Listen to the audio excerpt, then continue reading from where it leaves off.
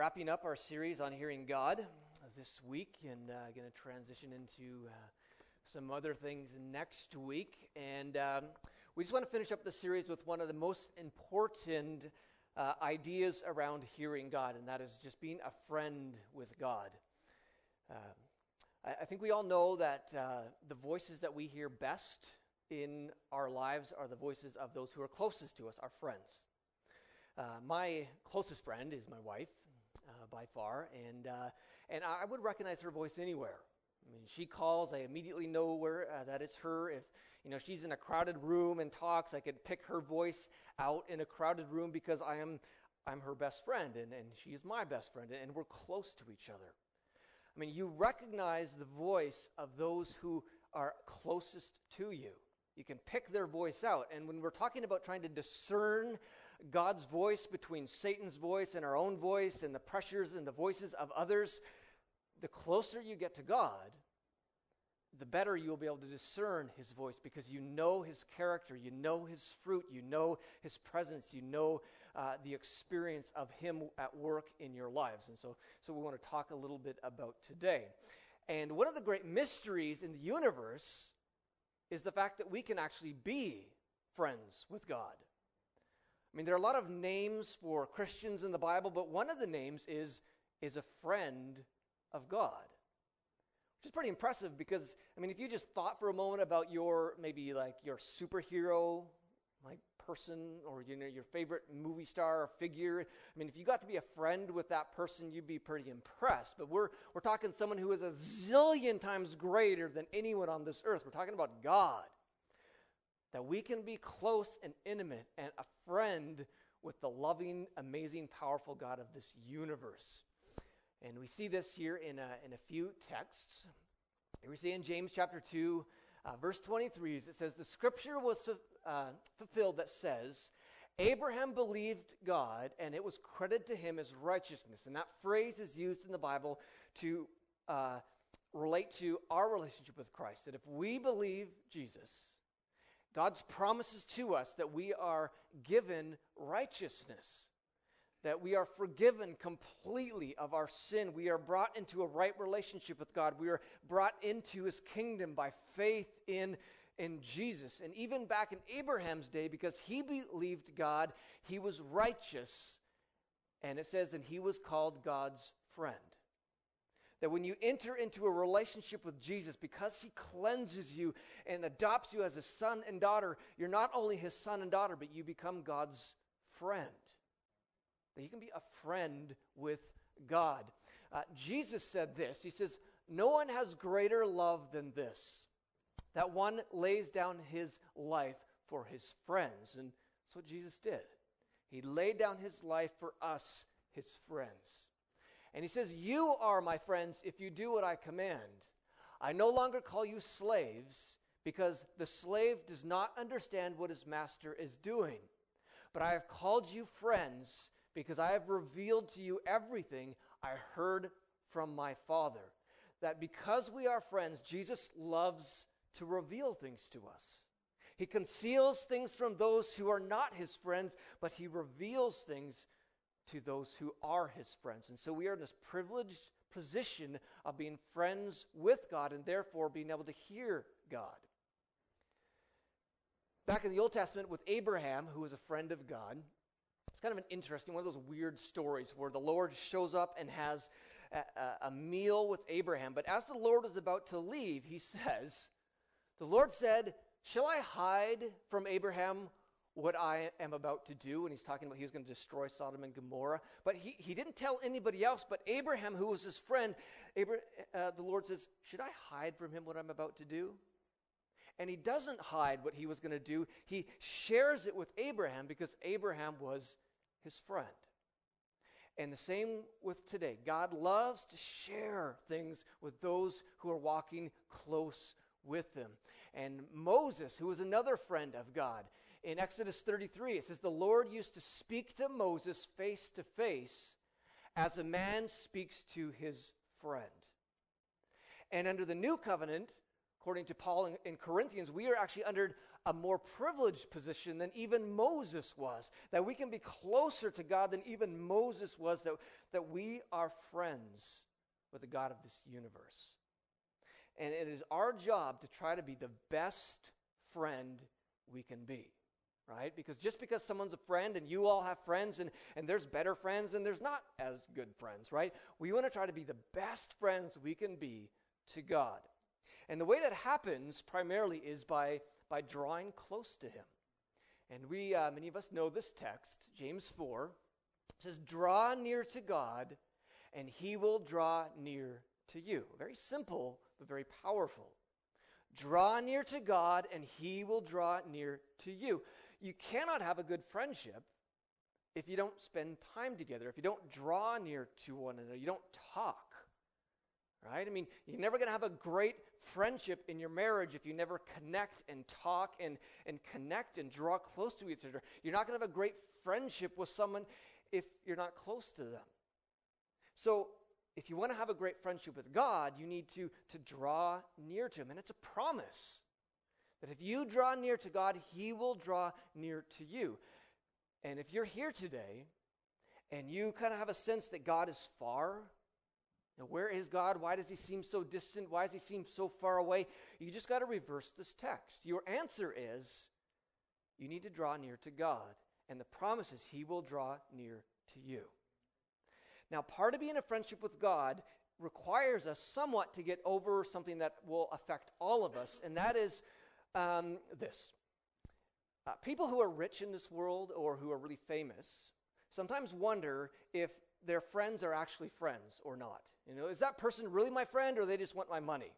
Is that person really my friend, or do they just want to hang out with me because I'm popular? It is very easy for us to fall into the trap where the only reason we want God and we want His friendship is because of His stuff. Because we want something from Him. God, I want to be your friend so you can bless my marriage. God, I want you to be my friend so you can, make my ministry amazing. God, I want you to be my friend so that you can make me rich. Or God, I want you to be a friend so you can heal me because I'm struggling. God, I want you to be my friend. And your whole focus on your friendship is so you can give or take and snag and, beg and borrow from God. Now, if you had someone who said, I'm your friend, and they only used you, every time they phoned you up, can you help me move? Can you help me do this? I need to borrow some money. And they never hang out with you. They never help you. They never, want to sit down and chat. They just use you. After a while, you go, are they really my friend? Right? They just seem to use me. But on the other hand, when you are close friends with one another, you help each other. You love to serve your best friend. You love to be there in times, and God loves to help us. I mean, all throughout the Bible, God is saying things like, call to me in the day of trouble because I want to help you. I mean, cast your burdens at my feet. This is part of God's relationship with us, but if that's all your relationship is about, I just want, can you give me, can you help me, can you bless me? That's not a real friendship. A real friendship is when you just love hanging out with somebody and you're not asking for anything. When you're willing to give and not necessarily ask in return. And this is the challenge of moving from kind of a superficial relationship with God to a deeper relationship with God where you experience Him like a close friend. This quote from worship, and I've shared this before, and I think I'll tie this a bit into worship here. It says, worship is the strategy by which we interrupt our preoccupation with ourselves and attend to the presence of God. Worship is the time and place that we assign for deliberate attentiveness to God. Not because He's confined to time and place, but because our self-importance is so insidiously relentless that if we don't deliberately interrupt ourselves regularly, we have no chance of attending to Him at all at other times and in other places. In other words, there are certain activities in our Christian life which are essential to developing our friendship, and worship is one of them. Because worship is one of those times where we're not necessarily asking Him for things. We're not saying, can you bless me? Can you help me? Can you fix this? It's all about him. And the closer you become in your friendship with God, the more you will learn to enjoy times of worship. And if you are here and you struggle with worship, like you wonder, like, why is there so many songs? Can't we just get this over with? And you never find yourself engaging. There could be a lot of reasons, but one of the reasons might be you've never learned to be a friend with God outside of wanting and needing and asking. And you learn to be in a place where it's just, God, I just love you, and I just want to minister to you, and I just want to say thank you. This is why thanksgiving is so important, and praise is so important. All of those things are just being a friend to God without needing, asking, wanting, and begging. Okay? I mean, how much of your relationship with God is just focused on him? I mean, if you look at your friendship with God and you had that kind of friend, would you call them a good friend or not such a good friend, right? So there are certain activities that we just need to keep working on and developing and growing in because they grow our friendship with God. Mary is an example of some person in the Bible who really gets this. One picture of Mary is in John 12. It says, 6 days before the Passover, Jesus came to Bethany, where Lazarus lived, whom he had raised from the dead. So they prepared a dinner for Jesus there. Martha was serving. So Martha and Lazarus, they're brother and sister to Mary. Okay, it's Mary, not Jesus' mom Mary, but brother and sister to Martha and Lazarus. And Lazarus was among those present at the table with them. Then Mary took 3/4 of a pound of expensive aromatic oil from pure nard and anointed the feet of Jesus. She then wiped his feet dry with her hair. Now the house was filled with the fragrance of the perfumed oil. Now this text goes on to say that this 3/4 pound of expensive perfume was worth 300 working days of money.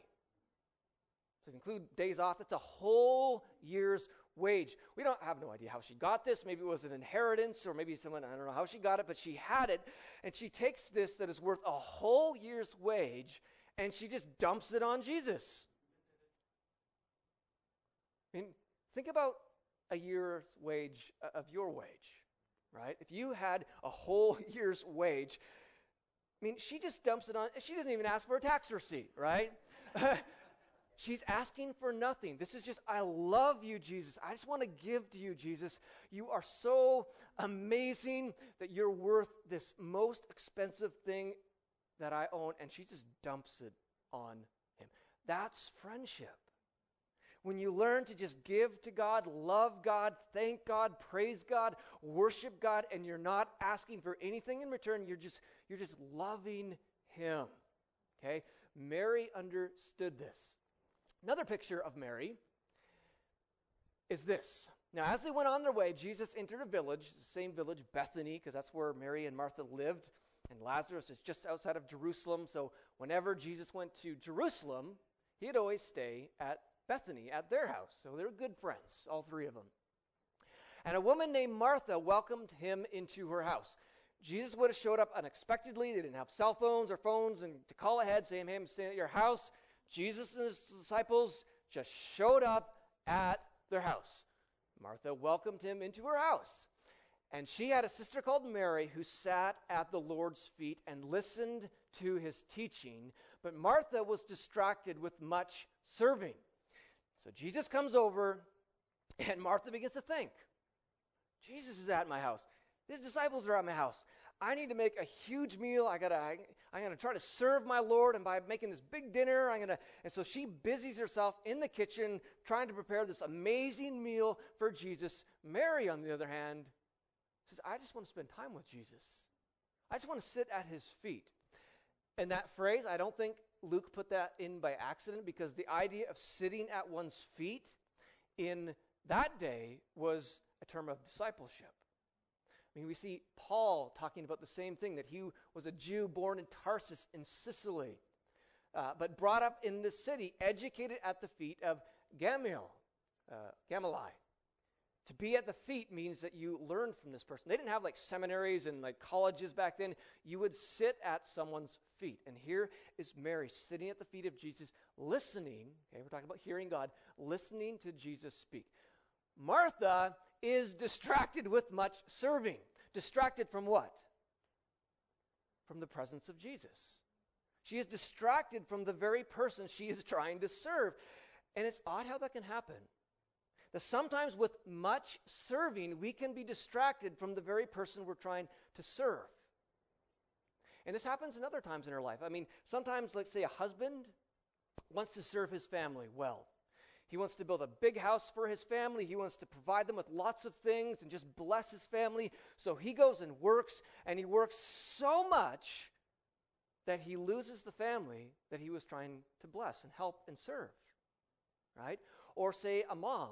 This happens sometimes at Christmas and Thanksgiving. A mom might say, I just want to bless my family with the most amazing meal. And so she makes 20 different dishes in all 2 days of serving and preparing. And by the time she sits down with her family, she's so tired she can't even enjoy the family that she was trying to serve. And this can happen with our relationship with God. That we can so busy ourselves with much serving or running here and there or just general busyness. I mean, if you're not serving Jesus, it might be other things. And you're just distracted from the person who is most important in your life. And you can't be distracted from your close friend. Okay? There is nothing more important in your life and in my life than doing Mary time. Sitting at the feet of Jesus and listening. I mean, just a few verses in Psalms that just remind us of how important it is to spend time in the presence of Jesus. Psalm 84, certainly spending just one day in your temple courts is better than spending 1,000 elsewhere. That's how good it is just to worship God, to be in his presence, to be his closest friend, because it's better than 1,000 years spent elsewhere. Psalm 82, my soul longs, yes, faints for the courts of the Lord. My heart and flesh sing for joy to the living God. So what your soul is saying, just love God. I want to get closer to God. I so want to be in his presence. I so want to listen to him. And some of you are so distracted by the craziness of life, you're just pushing down that voice and saying, I want to be with God, because that's whom you were made to live for and to be connected with. Psalm 27. I have asked the Lord for one thing. If you got to ask God for one thing, what would it be? This person understands just how amazing it is just to be with God without actually receiving anything back. I want to live in the Lord's house all the days of my life so I can gaze at the splendor of the Lord and contemplate in his temple. If I could ask for one thing, just be more time with Jesus. Someone who understands the cry of your soul. A couple more verses. Psalm 142, I cry out to you, O Lord. I say, you are my shelter, my security in the land of the living. Or Psalm 43, I go to the altar of God, to God my exceeding joy. Do not let yourself be distracted from the very thing that's most important in life. Don't be distracted with much serving. Don't be distracted with a lot of things that just keep your attention off that which all of life flows through. And sometimes you just need to learn to discern a little bit what you should be, shouldn't be doing, be maybe a little more disciplined. Sometimes you got to learn how to say no, right? You can say that. No, it does work, right? The story goes on, Luke 10. And she went up to him. This is Martha goes up to Jesus, because Martha's in the kitchen, working like crazy, preparing this big feast. She's looking out, seeing Mary sitting at the feet of Jesus, and you can imagine she's getting bitter, right? This happens sometimes with people who are, serving all the time, and they look at those who aren't serving, and they're like, what the big deal? And so she's ticked. She goes right up to Jesus as he's teaching and says to Jesus, Lord, do you not care that my sister has left me to serve alone? Tell her then to help me, right? Tell her to get in the kitchen where she belongs. Because, culturally, Mary was just doing crazy stuff. Because culturally, the women would be in the kitchen cooking. They would all serve the men, and once the men were all served, then the women could come out, right? Too bad I wasn't like that anymore. I was kidding. Joke. I would rather be with my wife. Now, the way this is phrased in the Greek, actually, implies that Martha expected that Jesus would come to her rescue. The way this is written in the Greek, that Martha expected that Jesus would say, you know what, Martha, you're right. Mary, get in the kitchen and help your sister now, right? But Jesus pretty much says the opposite and actually rebukes Martha.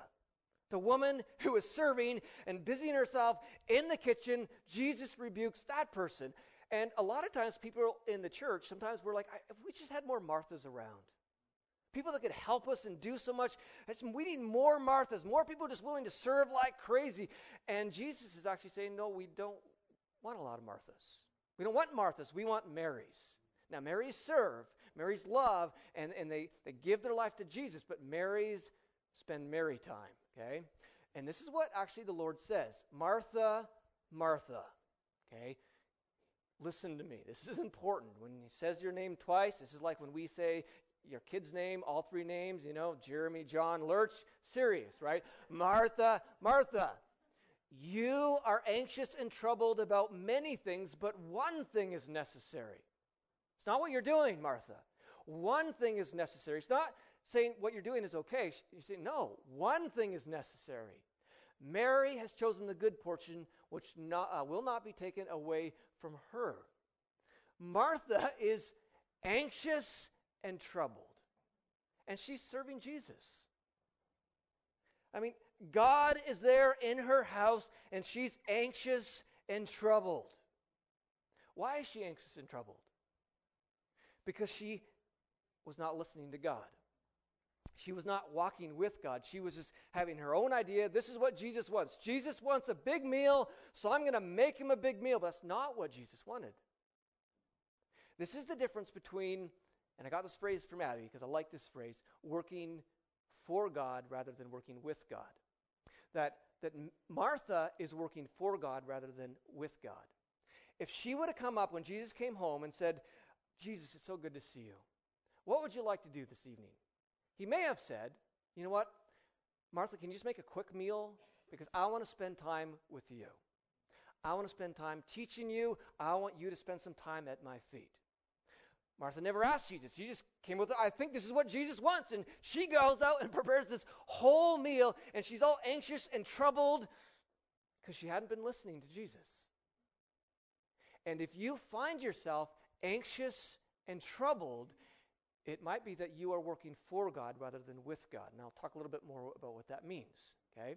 Working for God rather. If the presence of Jesus becomes more of a pain than a pleasure, something's wrong, okay?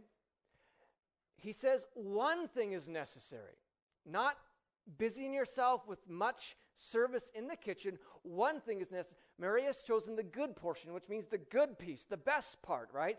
If there's a pie on the table and there's one piece that's just twice as big as the other piece, that's the good portion, right? Right?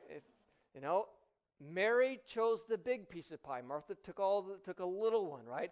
But there's a lot of big pieces in the pie. There's enough for Mary and there's enough for Martha. And Jesus said, this is not going to be taken away from her. I'm not going to come to your aid because you have not been walking with me. You've been serving me, trying to bless me, and you probably thought this is the way you could love me, but this is not the best thing. And it is possible that some of us are doing things in our life like a Martha. We're serving, we're busying ourselves, we're running here and there in life, maybe not even church things. It might be doing other things, and you're anxious and you're troubled and you're distracted. You never can have time with Jesus. And Jesus might say to you, look, you're anxious and troubled, but only one thing is necessary because it all starts with hearing God. All of life must flow from hearing God so we know what we should be doing and should not be doing. We see Jesus living this way. In Luke chapter 6, before he chose his disciples, it says, he went out to the mountain to pray, and all night he continued in prayer to God. And when day came, he called his disciples and chose from them 12. What did he do before he chose the 12 disciples? He spent all night in prayer. What? Speaking to God, loving God, and listening to God. God, who do you want as a disciple? He didn't just come up one day, okay, I'm going to pick the ones that look the best or dress the best, that are most amazing. He didn't pick out of his own heart. He picked out from his response from his time from listening to God. And this is how we need to live our life. I mean, we've been learning lots of stuff about hearing God, but we need to come to a place where the things we do and choose to do and not to do are coming out of our time at the feet of Jesus. Jesus, who do you want me to pick or choose or whatever it might be? We see another picture of Jesus. Mark 1, rising very early in the morning while it was still dark, he departed and went out to a desolate place, and he prayed there. And Simon and those who were with him searched for him, and they found him and said, "Everyone is looking for you." And he said to them, "Let us go on to the next towns that I might preach there also." He had been preaching in a town, and there was lots of ministry. People were coming to Jesus and saying, "I need healing. Everyone is looking for you. There's so many opportunities here," Simon is saying. And Jesus says, "No, we're leaving. We're going to the next town." Why? He had just been in prayer. If he had not been in prayer, he might just say, "Okay, we're staying in this town." But he was always listening to his Father and walking in response to what he heard God say. Should I stay in this town, Father, or should I go? Lots of ministry here, but there's ministry. What should I do? And he hears God say, "Go to the next town." Do you live your life that way? I mean, do you just kind of wake up and I'm going to do what I'm going to do? And I think right now, I could list 200 things that need work in this church. We could start 100 different ministries. There are so many opportunities, but we want to make sure we're people who are hearing God. God, what opportunities do you want us to move in? God, what are the things that you want us to be working on? God, what is your vision? As Blackaby always says, you want to ride the wave that God created. You don't want to be standing at the shore trying to create your own wave. You want to be walking where God is walking, not walking by yourself off in the sidelines. And I think I got one more before we're done. So Jesus said to them, "Truly, truly, I say to you, the Son can do nothing of his own accord, but only what he sees the Father doing. For whatever the Father does, that the Son does likewise." And that right there is our goal. That what the Father is doing, we are doing. Where the Father is moving, we are moving. That we are not just creating our own job description for life, because that's easy to do. We are sitting at the feet of Jesus saying, "What's your job description for my life? Where do you want me to be? What do you want me to doing? What ministries do you want me to be in?" So this is part of hearing God, and this ultimately is our goal, to become such a close friend to God that we are able to discern his voice very easily and very clearly because we are close to him and living our life out of that relationship with him. And that is not easy to do. The only way you will ever get there is you need to spend Mary time. You need to learn to sit at the feet of Jesus. You need to learn to grow deeper in him, even though part of our prayer is asking for daily bread, but a lot of it is, "Hallowed be your name. May your kingdom come." It is just focused on what he is doing and loving him. And this is where I want to move more in my life, and I hope that's your prayer as well. Let's stand together as we close in prayer.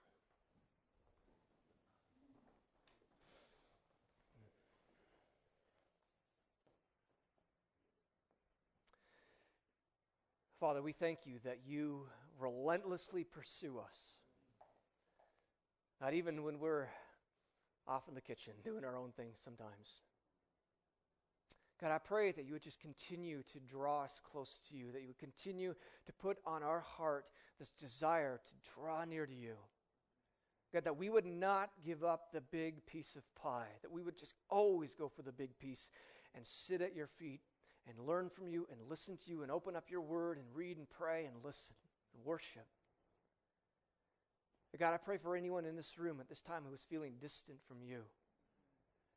God, would you remind them that you are there and that you just want to draw them closer. I pray, God, for those individuals that they would make some decisions, some changes, or they might just be able to spend time with you and experience you, God, in a deeper way. God, I pray for all of us here that you would draw us into a closer friendship with you.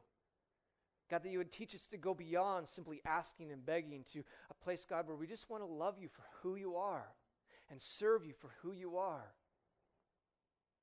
So God, we just ask for your continued presence and your continued power to be walking with us this week.